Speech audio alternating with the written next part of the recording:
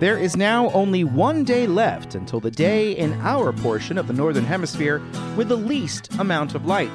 Does the holiday time coincide coincidentally with this orbital highlight of the year, or have the two fused together over millennia?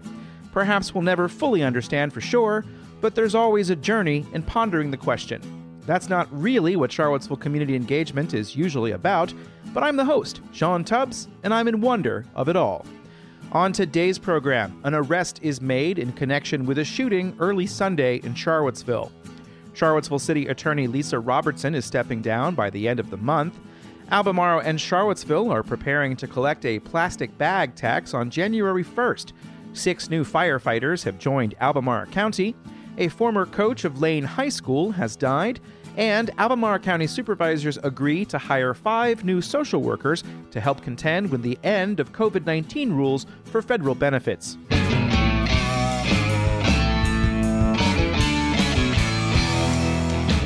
In today's first subscriber-supported shout-out, with just a few days before the holidays, there is still time to help ensure that someone who could really use a gift to get one this Christmas.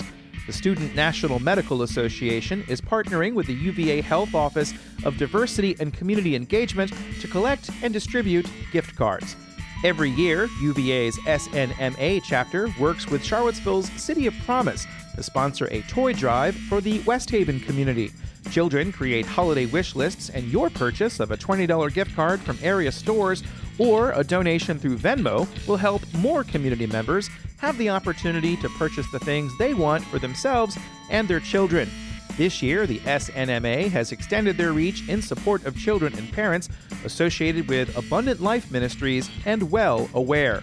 You can learn more in the flyer below or call Jacqueline Martin at 434-409-4313.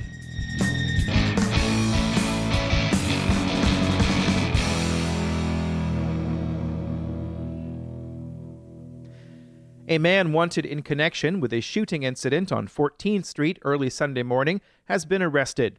The U.S. Marshals Service and the Stanton Police Department have arrested 28-year-old Anthony Page of Charlottesville on charges of felony malicious wounding, the use of a firearm in the commission of a felony, and discharging a firearm within 1,000 feet of a school. That's connected to one of 2 shots fired reports sent out by the Charlottesville Police Department in the past 3 days. In the first, officers responded to calls of gunfire on 14th Street Northwest around 2:20 a.m. Sunday morning. One male victim was transported to the University of Virginia Medical Center for the treatment of a gunshot wound. The next day at 10:56 a.m., the CPD released an update that officers were looking for a specific individual who turned out to be Page. Later on that afternoon, a second incident was announced as having occurred on North Berkshire Road. One female was transported to the University of Virginia Medical Center for the treatment of a gunshot wound.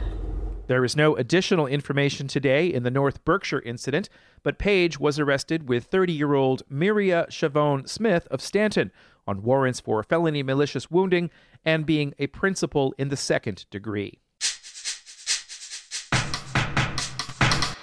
Charlottesville City Attorney Lisa Robertson is leaving her position effective December 28, 2022.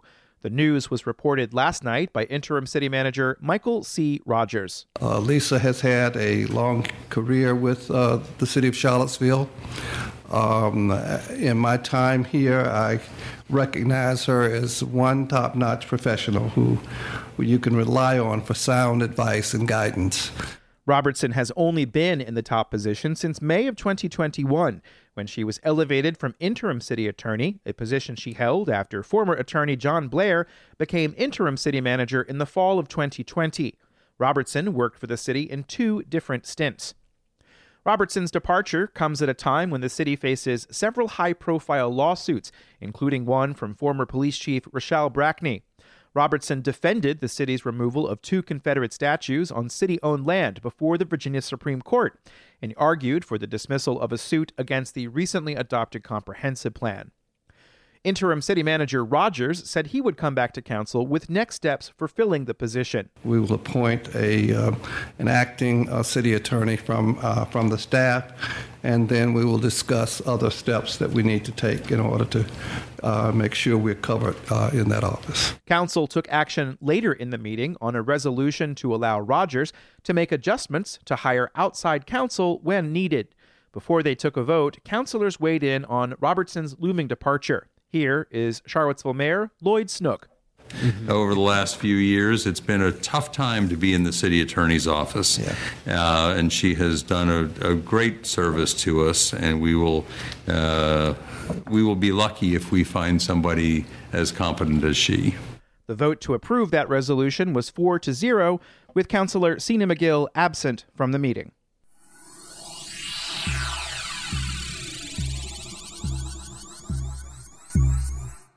If you use plastic bags provided by grocery stores to take your food and beverages home in Albemarle and Charlottesville, it's going to cost you slightly more. Here's a press release that went out late Monday afternoon.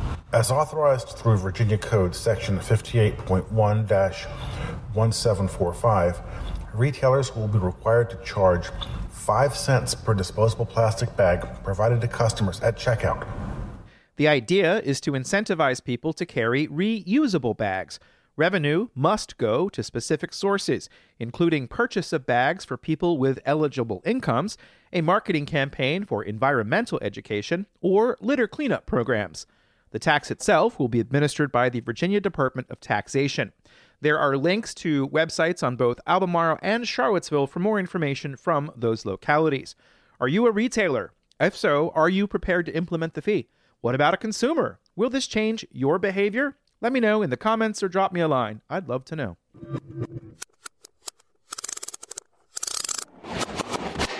Six new firefighters have joined Albemarle County this week after going through an abbreviated recruit school. The county announced this morning that the new public safety employees had previous experience and are known as lateral recruits. In the newsletter, Albemarle County Fire Rescue Chief Dan Eggleston is quoted as saying that ACFR personnel are highly trained and motivated to provide the highest quality service to the residents of Albemarle. In this case, these particular individuals were already trained firefighters elsewhere, and they came to work there. The 6 new recruits are part of an Albemarle County Fire Rescue Department with 167 full-time employees. Public Information Officer Bridget Patinsky said that starting pay for firefighters with no experience is $50,000 a year, and pay can go up based on qualifications. 2 of the 6 in this particular class were paramedics beforehand. The county will begin a new recruiting class next year, but that will be for those without experience already. If you or anyone you know is interested, visit workforacfr.com for details on the upcoming 24-week training session that will be held for the next class next year.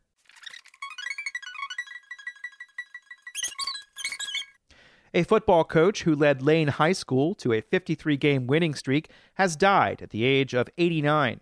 Thomas George Theodos died Saturday, as announced by Charlottesville Mayor Lloyd Snook on Monday night. He was at Lane when I was at Lane back in the 1960s. The winning streak came between 1962 and 1967, at a time when Charlottesville schools transitioned from resistance to segregation to acceptance. The streak straddled that time. He coached the first integrated state championship team in 1963 as they went 10-0, just as an indication of how really revered he was at that point in Charlottesville, that there was a referendum to have 2 high schools built. And one of the contentious issues was, well, which one of the high schools is going to get Tommy Theodos as their football coach? Charlottesville opted instead to build 2 middle schools, which would become Walker Upper Elementary School and Buford Middle School. The stadium at Charlottesville High School is named after the late Theodos. You can learn more about his life and what he leaves behind in an obituary. There's a link in the newsletter.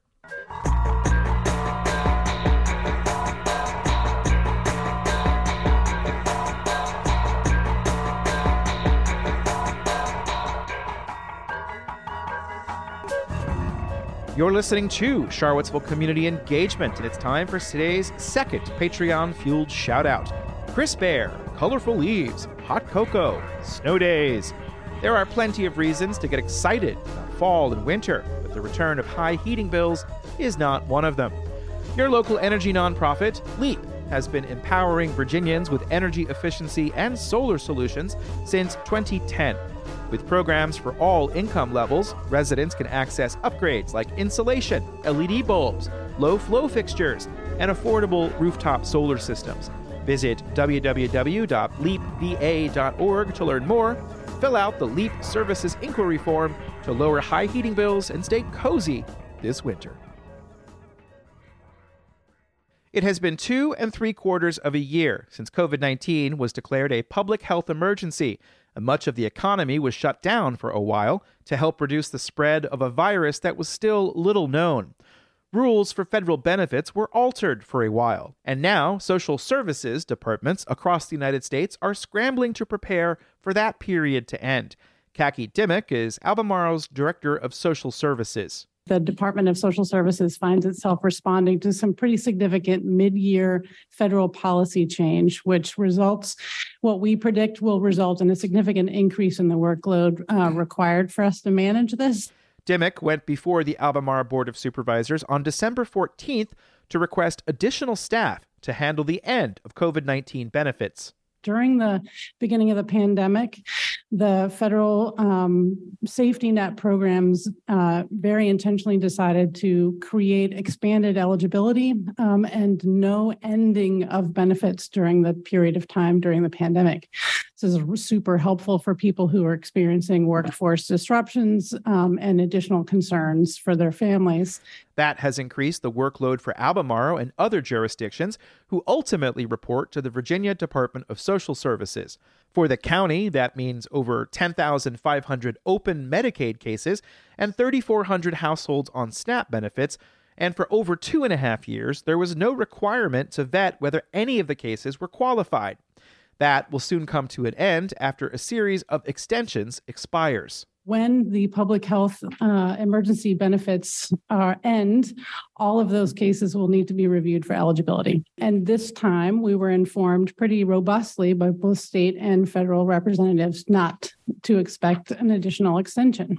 The exact date for when the transition will occur has not yet been released. Localities do not have the option to waive eligibility requirements for federal programs. Thousands of cases will need to be reviewed, and those reviews will need to be approved by staff supervisors. It will require all recipients of TANF, the Temporary Assistance for Needy Families program, to participate in Virginia's initiative for education and work. And that requirement will begin in January, regardless of whether the public health benefits are extended or not.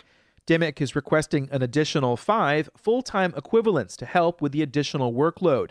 She said there is a possibility of additional support from the Commonwealth, but not enough information is known. She said overtime for existing staff is not an option, given high workloads as it is. And so as a workforce stabilization and retention effort, we're choosing not to pursue overtime as the only method. We're concerned that we'll lose our staff. The positions would be classified as temporary, but the idea would be that new people hired could remain within the department as others retire. Supervisor Jim Andrews of the Samuel Miller District had a question about whether Albemarle was alone in making these preparations. This is sort of mandated through federal policy changes that are implemented nationwide, presumably, and also affecting many localities throughout Virginia in the exact same way. And I don't know if there's been any conversations with other jurisdictions, how they're handling this, or if this is a scramble that everybody's going to be going through. Dimmick said she has been in conversation with other jurisdictions, and different localities are taking different approaches. There are some jurisdictions that say they have unfilled positions that they feel like they can fill to manage the workload without additional FTEs, and others who are in a similar request scramble to try to provide additional overtime, some temporary support, some additional staff like we're suggesting today.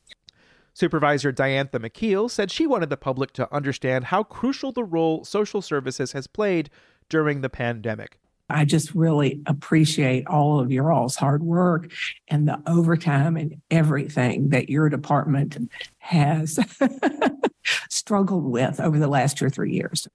And this is one of the only times that I've written about social services. It is something I would like very much to write more about, but it is very difficult to write about particular individuals as they're struggling. There are legal issues involved. But if you have a story you'd like to tell, I can't guarantee it would be in Charlottesville Community Engagement, but you can help me understand more. And if you'd like to write about these topics, let me know. Drop me a line. We can talk.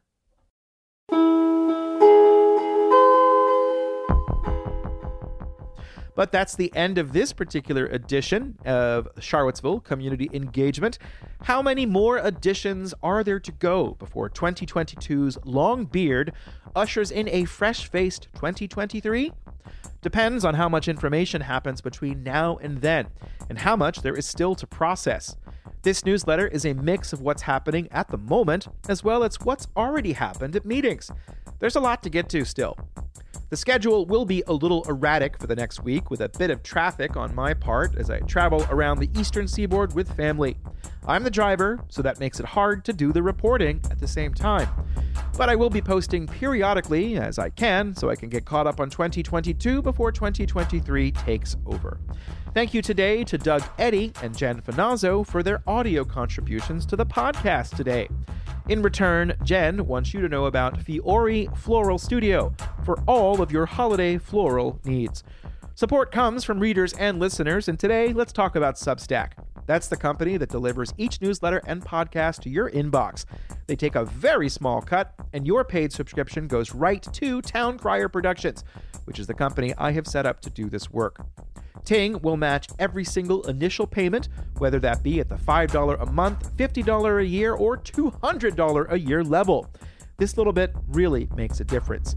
Either way, do consider Ting for your high-speed internet. If you sign up at a link in the newsletter and enter the promo code COMMUNITY, you know what you're going to get. Free installation, a second month for free, and a $75 gift card to the downtown mall. Perhaps another one of these will come out tomorrow, but most likely it's going to be on December 22nd. But who knows? I really love doing this work and thank all of you who are helping to make it happen. I'm Sean Tubbs, and thank you for being here.